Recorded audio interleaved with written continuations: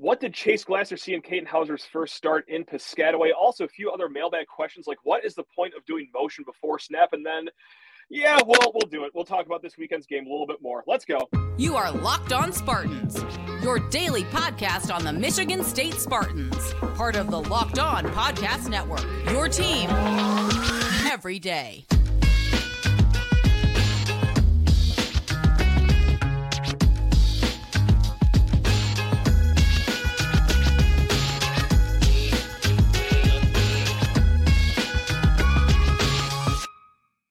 Today's episode of Locked On Spartans is brought to you by Prize Picks. Go to prizepicks.com/lockedoncollege and use code LOCKEDONCollege, all one word, for a first deposit match up to $100. Spartan friends, Spartan family, hey, even you Wolverines out there, that's right, coming together as one big, happy, and loving family on this rivalry week, a game that we can't wait for. Catch the fever, Chase. It's going to be anything can happen. Oh, boy. Whatever. Hey. How's it going over there, Chase? Doing great. Illustrated.com. We doing okay over there? Okay. Doing great. Yeah. Because whether people know it or not from previous chats, or hey, right now you're incognito. You're wearing green and white right now, representing Spartans Illustrated. So people might not know this, but you are Michigan State fans' favorite Walmart Wolverine, who does have a degree from Michigan, but we won't let that get in the way of conversation. But how is it from your end though, on the Michigan side of things here? Are you revved up, amped up for this game, or is this even weird for people in your neck of the woods here? I mean, it's weird, but I think there's a generational thing, right? So my first memory of football, really, I vaguely remember the 2006 Michigan-Ohio State game, and then my football consciousness really kicks in with App State. So that kind perfect timing. Nice. General time frame in which I've existed as a football fan. So it's I think there's a generational divide with my generation versus maybe my parents or people who saw, because I think from 1969 until 2007, Michigan only lost to State 9 or 10 times. Yeah. And then in my generation, it's been substantially more than that within my lifetime alone. Right. So yeah.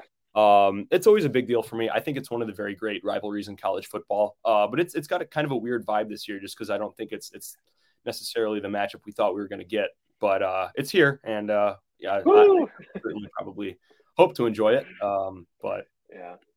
So we're going to start talking with last week's game and kind of tie it into this upcoming game against Michigan here. And we're going to narrow it down to one player here, Katin Houser. He made his first start at quarterback in Piscataway here, and it was a cold, rainy day. And I don't know, for the people on YouTube, I don't know if you're seeing the team ticker sign behind me. That's right, new sponsor.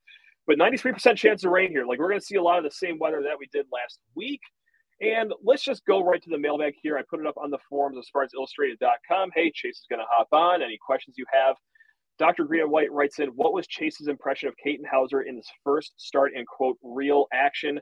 We, of course, talked about this after the game, just myself, a little bit with Maxwell earlier this week. I thought that it was everything you could expect out of Katin Houser. I think it was more good than bad, especially given the conditions with the weather, of course. And yes, there were a few dropped interceptions, but again, young quarterback. This is a redshirt freshman. This isn't like a fifth-year senior. We don't have the highest of expectations yet for him. He does have a very high ceiling, but that's just where I stood. Chase, very interested to see where you stand on Katin Houser's first start. I thought it was fine. He was generally decisive, had a plan with what he was going to do with the football, seemed to get through his reads fine, and made some really good throws. That first touchdown pass was excellent. Out of a three-man concept to the boundary, and to fit that in there, +1 to Montori Foster for holding on through some pretty substantial contact. But that was a great throw. And then he had another touchdown pass, which was good, and he just put it where it needed to be. Generally, I think the offensive architecture was not anything that was overly stressful for him. I think they largely avoided the middle of the field, except for his 2 touchdown passes. And he generally didn't put the ball in harm's way, and ran the ball quite a bit too, which I know Kim was touted as a runner. But this was very much a design part of his game. He had a touchdown rush against Washington. He was active on the zone reads, having an 11-on-11 run game. That's something I've always been a huge fan of. They just ran a straight inside zone for a 3rd and 2 conversion, in which it was just a quarterback keeper all the way. And then he scored on a draw and had 2 touchdown passes, no picks. That's fantastic. I have some questions about the arm strength. As far as there was a couple, I thought when he was throwing out routes, it floated a little bit. I noticed that too. Yeah, and I couldn't tell if that was like a rain thing, like is the ball slick or whatever, or am I just trying to talk myself into that being a thing or what? But yeah, it looked absolutely miserable in Piscataway. And I guess we'll see this week. If he floats an out route like that, you're going to have, a bunch of people taking a picture on your sideline. And they're not dumb. They know that. And I got to think with someone of his profile, that's probably not a huge concern. If it is, it'll become readily apparent if he doesn't have the arm to make those throws. But that was really kind of the main concern that I have. There's going to be picks. There's going to be misreads. There's going to be just kind of the general stuff that comes with having a young quarterback, and that's okay. I'm not too terribly worried about that. As far as what that means long term, I think people can take solace in the fact that if things go wrong, okay, well, we're taking our lumps with a guy who is a redshirt freshman, not someone who's in their third or fourth year with the program. So, I think it's going to be probably fine. I think he did everything that was asked of him reasonably well, and you can take solace in the fact that you've got a pretty good quarterback going forward.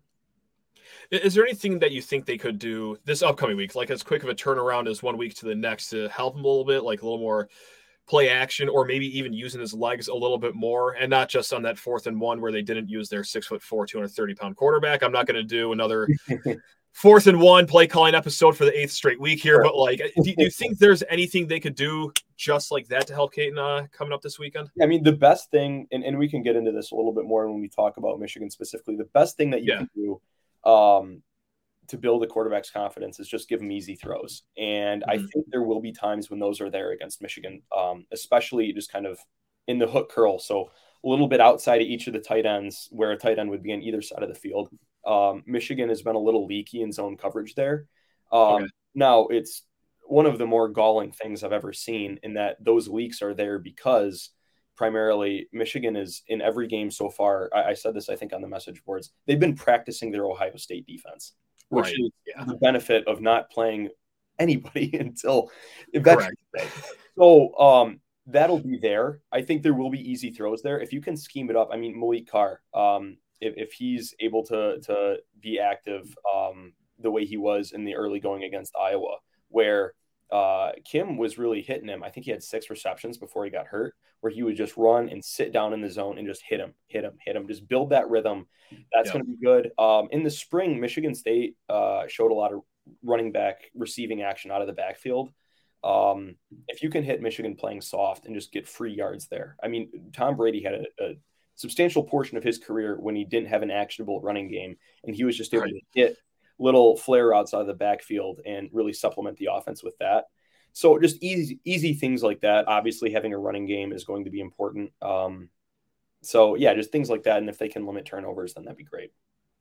There we go. And we're going to hit on 2 other mailbag questions that were dropped in the forum here. One on the offensive line, because we hinted at this a little after the game, but it looked a little better, but were our eyes deceiving us? Let's get Chase's expert opinion on this. And then also pre-snap motion, all that good stuff. But first, Chase, I'm sorry, I need to send you to the bench over here because I need to talk to people's ears off about Prize Picks, the best daily fantasy sports app out there. Gang, look, you've heard me talk about this time and time again when it comes to Prize Picks. They truly enhance all the game day experiences, even for the game days you don't really care about, like Thursday Night Football, Saints Jaguars. I'm sorry, I have a really hard time getting out of bed to watch that game. However, with their daily fantasy games, that's right, it's going to keep you glued to the couch and glued to the game as well. Here's what I have on my Prize Picks card for Thursday Night Football. Taysom Hill over 0.5 passing yards. Brandon McManus more than 1.5 field goals. Derek Carr over a half interception. And Lou Hedley less than 4.5 punts. That's $5 to win $50 on Prize Picks. Prize Picks offers weekly promotions that can lead up to big payouts like Taco Tuesday. Each Tuesday, Prize Picks discounts select player projections up to 25% to provide even more value. And also, hey, to make it easy on your deposits as well, they offer Apple Pay for quick and easy deposits into your account for this football season. And speaking of easy deposits, well, what makes it easier than just more money into your account? Go to prizepicks.com/lockedoncollege and use code lockedoncollege for a first deposit match up to $100. That's right. I'll say that again. Go to prizepicks.com/lockedoncollege and use code lockedoncollege for a first deposit match up to $100 on prizepicks.com. It's Prize Picks, daily fantasy sports made easy. And also, if you're watching on YouTube, you might know this sign behind me. And if you're on the podcast, well, I'm going to explain it to you. You guys have all seen the countdown to game day signs, right? They're hanging up in sports bars, your basement, whatever. It's that sign, but juiced up with way more steroids. I just mentioned earlier this show. This shows the weather forecast for this weekend's game. Right behind me right now is showing U.S. women's soccer stats. They got stats, projections, schedules, rankings for all the sports Michigan State is involved in. And my God, that sounds like a lot going on. But it's so easy to set up. I am a caveman when it comes to technology. It took me maybe a minute or two to set up. So easy. And best of all, guys, hardly anyone has these yet. This is a new company at teamticker.com. You will be one of the first State fans to have this up in your man cave, your bar, your garage, wherever the heck you want to set this thing. And it's coming at a great time for the holiday season. Go to teamticker.com and use my promo code LOCKEDON, and that's going to get you $50 off of your sign up until the end of October. Again, Team Ticker is the one-of-a-kind sports sign from now until the end of October. If you go to teamticker.com and use that promo code LOCKEDON, all one word, you're going to receive $50 off your Team Ticker purchase. Again, that is teamticker.com. And let's drag Chase Glasser, Spartans Illustrated, back on to the show here. And let's talk about that offensive line, a group that we've been very critical of so far this season, more so for the run game than the pass protection. But I digress. In the end, a little underwhelmed with them. Now another question comes from the forum here. Was it my imagination, or was MSU's offensive line better against Rutgers, at least in the first half? Did you see a little bit of growth there from our Spartans over there in Piscataway?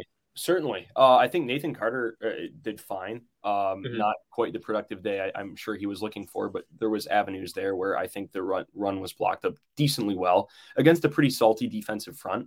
And then in pass pro, the biggest thing that you can do for a young quarterback on the offensive line is just protect him. And they largely did.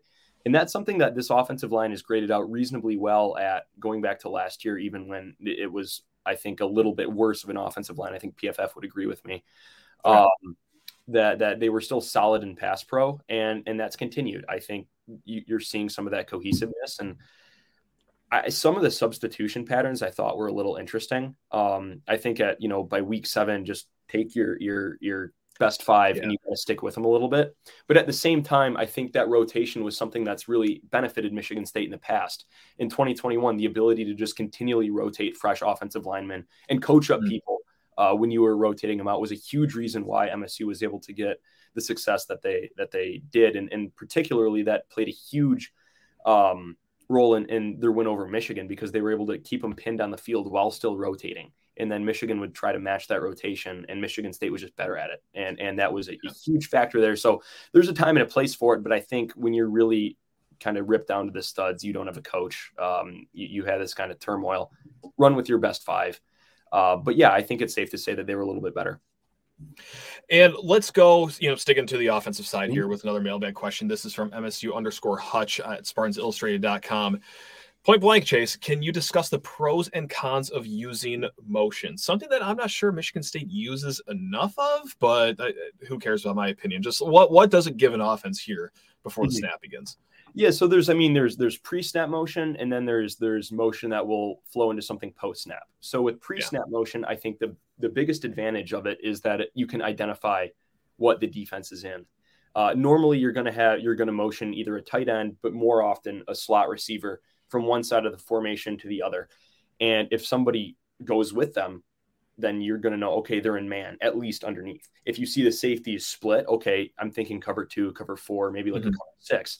And if you see maybe one safety rotate down and one safety rotate up, you're thinking, okay, maybe they're in cover 1 or cover 3. So it helps you identify kind of what the coverage is and give you a little bit of a pre-snap read on what that looks like. Post-snap, so Michigan State did this against Iowa, where they ran, I think, Tyrell Henry from the boundary in an orbit motion. So coming and then going behind the quarterback and then out into the opposite flat. And when he was just off the quarterback's backside hip, the ball was snapped and they were able to get the ball to him in stride to a place on the field where Iowa was still rotating their safeties over. So for that moment in time, Michigan State had a numbers advantage. So that's the benefit of it post-snap, is that you can get a numbers advantage. You can try to maybe get somebody in space. That's a big thing, taking someone from the boundary to the field. So those are some of the advantages. As far as the cons, you got to make sure you do it right, because you see about once every season, someone's coming in motion and the center snaps the ball right into them, and it's a huge fiasco. Without fail. Yeah, right. Yeah, so you got to make sure you're doing it right. You have to make sure, if your team is disorganized, you need to make sure you don't have too many people in the backfield. You have to make sure that you don't have two men in motion. So there's some organizational problems that can arise if you don't do it right. But largely, I'd say the benefits largely outweigh the negatives. And it's not like arena football where you could just have like a straight line head start. But I mean, famously, like I'm using the most popular example here. We've seen Tyreek Hill, just motion across the line, but that is used as a slingshot to give him a running start, so to speak, to develop plays too. So see that up and down. You can also do what Ohio State does. They call it zipper motion or return motion, where someone like a wide out split wide motions into the slot, and then on the snap zips into the open space that they've already vacated. They use that in the low red zone a lot. That's a fun one too. That's a good rendition of it. Yeah. Let's talk about this game, I guess, Chase, because it's happening. It's inevitable, just like many things in life. Look, Michigan has had, and I'm going to use this half joke, half serious. They've had a 7-week preseason coming up this year. To this game. How much have you really been able to take away, or is there something that you are looking for specifically in this game when it comes to Michigan's this personnel against Michigan State's this personnel? Is there anything that's arching the eyebrow for you when it comes this weekend, or is it just such a mismatch where you're this is just another preseason game? I mean, well, I think that the big key here is, it's no secret, Michigan is one of the very best teams in the country. I think what makes them the most impressive is the diversity of run concepts that they use. They run inside zone, they run duo, where they're just going to blast your defensive tackles back and then let the running back pick a hole. They're going to run split zone, which Michigan State runs, where you have a tight end kicking out the backside. And then as a counter to that, they run pin and pull, where it looks a lot like power. They're probably one of the best teams in the country at running power. They run counter a lot. And then last week they threw in a crack sweep. They started running wind back, a designed cutback that Michigan State used a lot with Kenneth Walker. They've run outside zone a little bit, and then down G, just a quick hit, short pull of a guard on the play side. So they will just mess with you all sorts of ways with a really big physical offensive line and a couple very efficient, if not overly explosive backs. They have been extremely efficient. But if you look at the game last year, 29-7, that's not an overwhelming blowout, right? And why was that? Well, they had to kick, I think, 5 field goals. Yeah. So that's the matchup. It's can Michigan State hold them in the red zone to field goals? Because last year, I think Michigan scored on 7 of 9 offensive possessions. So you're going to want to see Michigan State bow up in the red zone and try to force those field goals. And then offensively, it gets really tricky. I do think, you can hit some spots underneath the zone. You may be able to get some 50-50 balls, especially on a second corner, Josh Wallace. But Michigan has extremely good safeties, and 2 of their 3 main underneath secondary players are excellent, with Mike Sanderstill and Will Johnson. Will Johnson pretty much erased Jalen Naylor as a true freshman. And Keon Coleman is no longer here, and he was most of Michigan State's offense last year until a safety got for him. So offensively, it becomes difficult to see them scoring more than probably 17 points, which would be by some margin the most points scored on Michigan so far this year. But there is an opponent caveat on that too. They're a very good team. They're a very disciplined team, but there is an opponent caveat there because they haven't played anybody. Mm-hmm. And I fully expect this to be a game, at least for the first quarter, first half. If Michigan jumps up 21-0, then it's going to get really ugly. But I would imagine that they're going to get Michigan State's best shot here. So that's, it's a tall task, but you got to limit the bleeding. They're going to move the ball. If you can create some turnovers, obviously that's always hugely important. All the better. But it's. I put a post up, I think it's in my column, about throwing the records out, and I don't really agree with that notion. Mm-hmm. And frankly, I think it devalues a lot of what Michigan State accomplished in the height of the Mark D'Antonio era, where if you go back and look at upsets in this rivalry based on who was the better team after the season, right? Not taking away your preseason biases of this team's overrated, which happens quite frequently with Michigan, and especially in the recent past. The 2001 game stands out as an upset. And then the 2021 game is an upset, but only because Michigan was able to go and beat Ohio State and win the Big Ten. Those teams were fairly evenly matched in a way that they aren't this year. The better team wins this game. And the reason Michigan State dominated the rivalry and from that like 8-year period was not because necessarily they cared more, though I think they did, or because they just wanted it more. It was because they had excellent football teams. And they had an excellent football team in 2021 that won. And in 1990, even that number one versus no one, that was a team that wound up co-Big Ten champions. Like, that was a good Michigan State team. Right. So, I mean, I think the better team wins this game. And I think there's not a whole lot of ambiguity about who's the better team this year, who's the more complete team. And I don't really see a scenario in which Michigan State loses, or in which Michigan State wins. I was going to say, all right, now we're talking here. Nice. But I do think that it could be a more competitive game, especially for large swaths of it than some believe. Okay.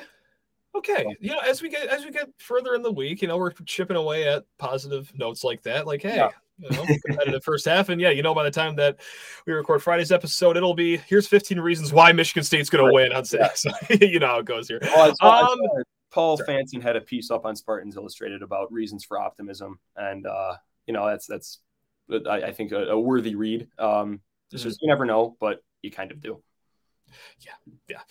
We will be talking more about this game because why not? 'Tis the season, it is rivalry week. But first, I'm sorry, Chase, I got to send you to the bench again because I need to talk to people's ears off about Jace Medical. That's right. We're going Chase to Jace right here. Jace Medical, JASE, wants to hook you up with the Jace case. They want to make sure it is in your house, especially during all these uncertain times. You never know when disaster is going to strike. You never know when the supply chain is going to crap out again. They want to set you up with the Jace case. And what that is 5 life-saving antibiotics that you can stash in your house, your RV, your boat, your car. Hey, if you're going to travel abroad, or even if you're just going to travel to the other side of the state, pack the Jace case with you, because who wants to mess around with finding a doctor that you can use your health insurance on and then understand? It'd be a whole to-do. With the Jace case, it makes it super duper easy, gang. They are also continually working on expanding their medication offerings. In their most recent efforts, they added ivermectin as an option in the Jace case as well. And hey, 'tis the season too. It is the holiday season. Buy a gift card for the family or the loved one so they can get a Jace case of their own. Now, how to get the Jace case and also save on it? Well, go to jacemedical.com and enter promo code LOCKEDON, all one word, at checkout for a $20 discount on your order. Again, that's jacemedical.com and enter promo code LOCKEDON at checkout for a $20 discount on your order. That is promo code LOCKEDON at jasemedical.com. And let's get Chase back to the stage here. That's right. Here's not an X's and O's question at all, or maybe it is. I'll let you decide this, but I've been wondering this myself over here in the Michigan State side of things, is what would the lead in the fourth quarter have to be for me to think that Michigan State is going to win this game? Because unfortunately, we just saw an 18-point lead against Rutgers melt away.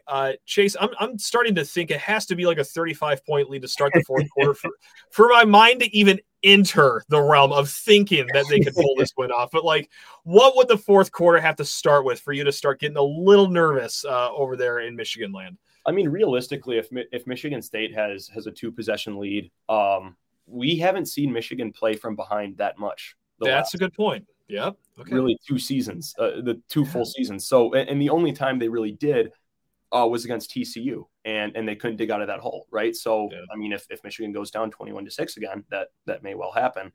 Now you're going to have to, if that happens, that means Michigan State's hitting explosives, which would be something that would surprise me, but it could happen. Yeah. Or, weird things have happened. Weird things would happen, kicking game, special teams, things like that. I would also be equally surprised if Michigan State came out of a game with a decided special teams advantage. But things have certainly happened in this rivalry that need no discussion.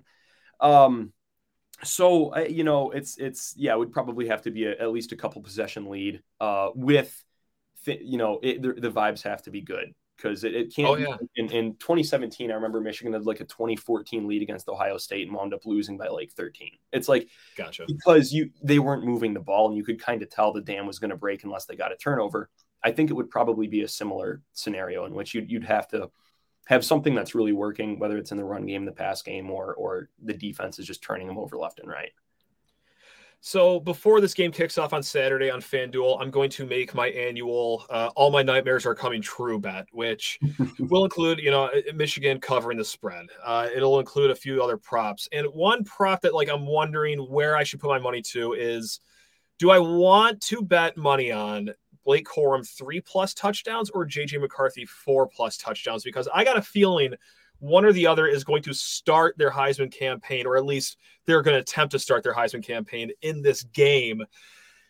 What do you think is a better bet? Blake Corum 3+ touchdowns or JJ McCarthy 4+ touchdowns? I'm not saying that's likely to happen, but again, this is my All My Nightmares Are Coming True bet. I want to preface it with that. If I have to watch my nightmares on full chase, I want to be paid for it. That's the reasoning behind this. I don't want it to happen. Yeah, I'd go with Blake Corum, just because the number of JJ McCarthy 4+ touchdown passing games is low. 1 or 2 maybe. It's not right if that. Yeah. Right. So I mean, I would go Corum just because he's used so much, especially down on the goal line. The guy who's kind of Michigan's moose back hasn't been playing as much. I think he's got a dinged up hand, so they use Corum a lot in that regard. The offense still runs through him. So yeah, I'd probably hit the Corum one. And it's interesting. I've seen discourse on, I think, 2 different things that worth mention real quick. And the first is, Michigan's going to leave in their people and run up the score. It's possible, but I mean, the starters have not played a fourth quarter so far this year. I think Corum has 4 carries in the fourth quarter, and it was against Rutgers. Interesting. Okay. The times where Harbaugh has really run up the score, on teams, 2016 Rutgers, when he got in a very public dispute with Chris Ash over recruiting, which was very funny. 2016 against DJ Durkin, I think that was 59-3 because of rumored malfeasance and Durkin basically not game planning for Ohio State the year before because he already had accepted the Maryland job. Gotcha. And then left the starters in late against Michigan State in 2019. After there was a lot of hijinks that game with taunting on the sideline that Michigan did, a retaliatory cheap shot by Jake Panashuk, and then they ran a kind of a trick play after that. I would not be surprised if things go the way that Michigan wants them to. I don't think Corum's going to be playing a whole lot in the fourth quarter, which may constrain that third touchdown a bit, but I would still probably go with Corum. And then the second thing is there's just kind of been a discourse of, well, you need to, why don't we fire somebody? Fire Ross Ells, fire Harlan Barnett. At this point, what are you doing? What does that mean in principle, right? So you're mad and you want Ross Ells fired. I get it. But who are you replacing him with? Is a grad assistant, right? I don't know if that's what you want. Well, we need to fire Harlan Barnett and put in who?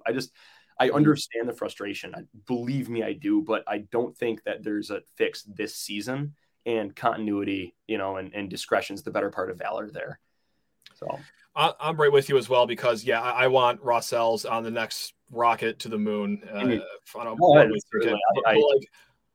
I can't say that, hey, he needs to be fired right now. And I know that goes against what a lot of State fans are saying, because just like you said, who's going to replace him? And also, haven't these kids gone through enough with their head coach getting axed, and then all the drama the last few weeks? I don't know. The last thing I want to put on these kids now is another seismic shift of replacing the coach. Look, is he a good coach? No, of course he's not. But he is still a figure in these kids' lives, and then you just take him away in the middle of the season. Hey, what if, God forbid, they actually like him for the person he is? Mm-hmm.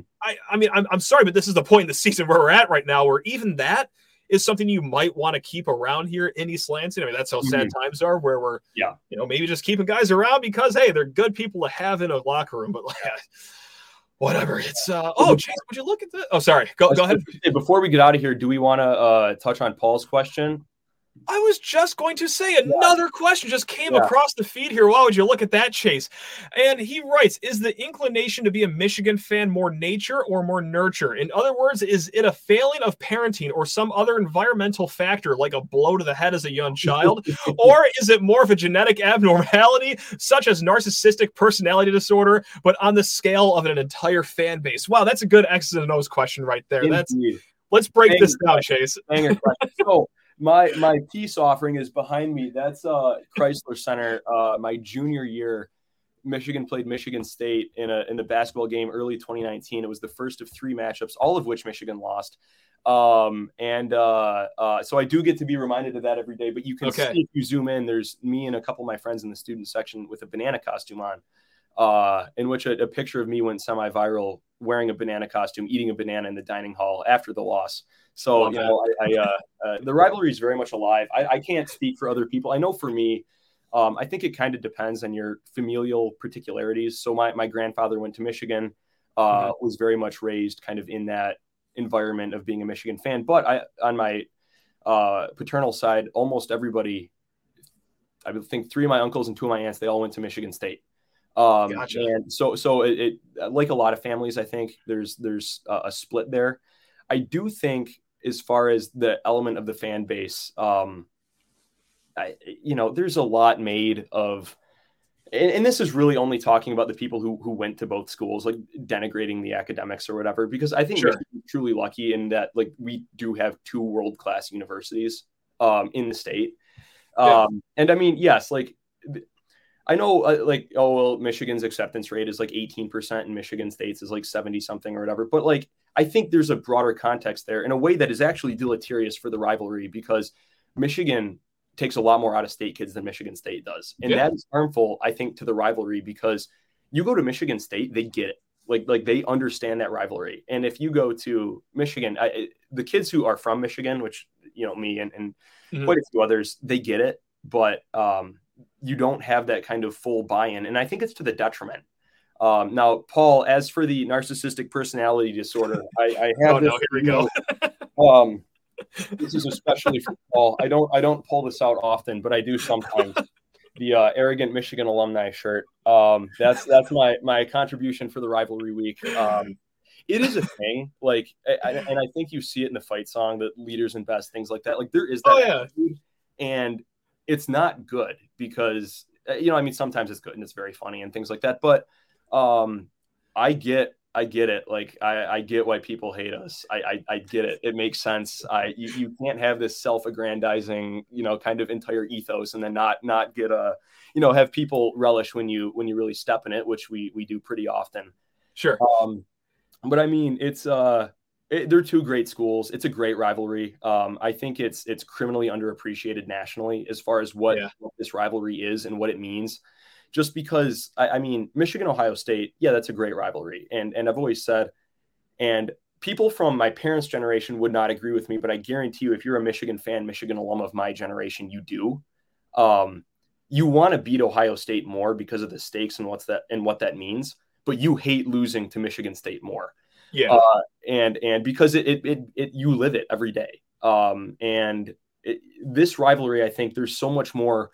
It's not just, Michigan was good in the late 60s and so is Michigan State, and now we have a rivalry 70 years later. This is existential, where Michigan tried to kill Michigan State in the cradle and as an institution, and then tried to stop them from joining the Big Ten. And then you have the 1973 vote and all of the alleged things that happened with that and everything. So it's like, it's much more existential, and that's what makes it a great rivalry, because it truly matters. And if you're in this state, you live it every day, and that's what makes it so fun.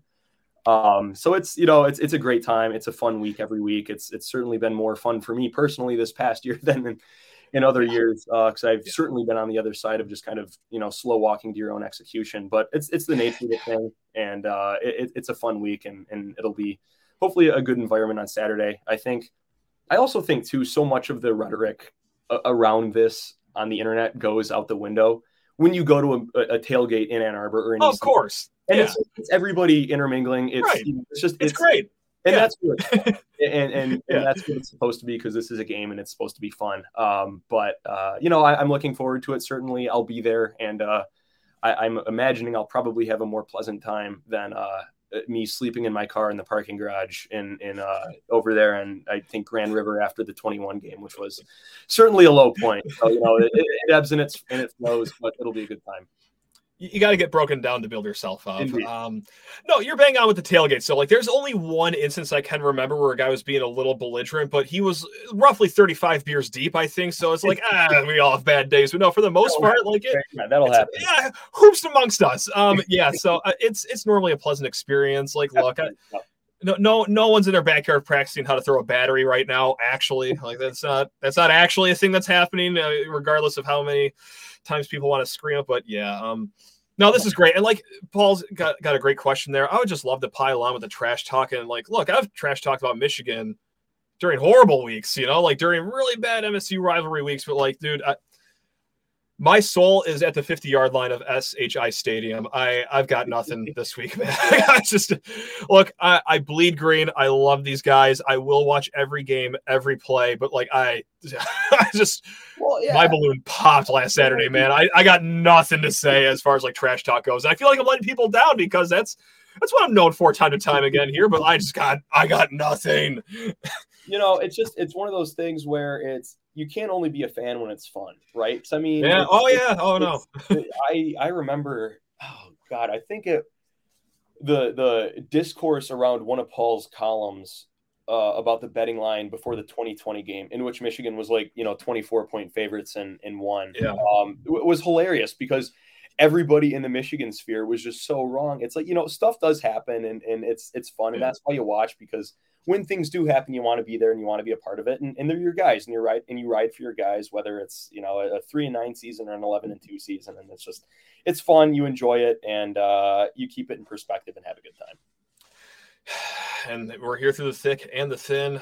Chase, this is awesome. Great shirt. I've never seen that shirt. That's a fantastic shirt. For those listening on the podcast, he already said it, but it just says Arrogant Michigan Alumni, which do they sell at the end then? Where's that sold at? I'd never seen it before, but it was, just a guy who had a tent out outside of the Union on State Street in week 1. And I was walking and I saw it and I was like, I've never seen that before. And paid entirely too much for it. And now I have a green printed shirt that'll fall apart in about 2 washes, but I'll try to get my money's worth out of it. Hey, it is what it is. No, I got to get an MSU version of that. I don't know it wouldn't be arrogant. What would it be I don't know, degenerate MSU alumni, or I don't know, something along the lines of that. Whatever. Once someone makes that shirt, just send me the information and I'll send you the money ASAP. But no, Chase, this was great. We'll touch base next week if I'm still here, if I'm still not just a complete and utter husk of a man. But hey, until then, love every single one of you, even you, Chase, over there in Ann Arbor. That's right. But until next time, gang, hey, enjoy the rest of your day. Go Green.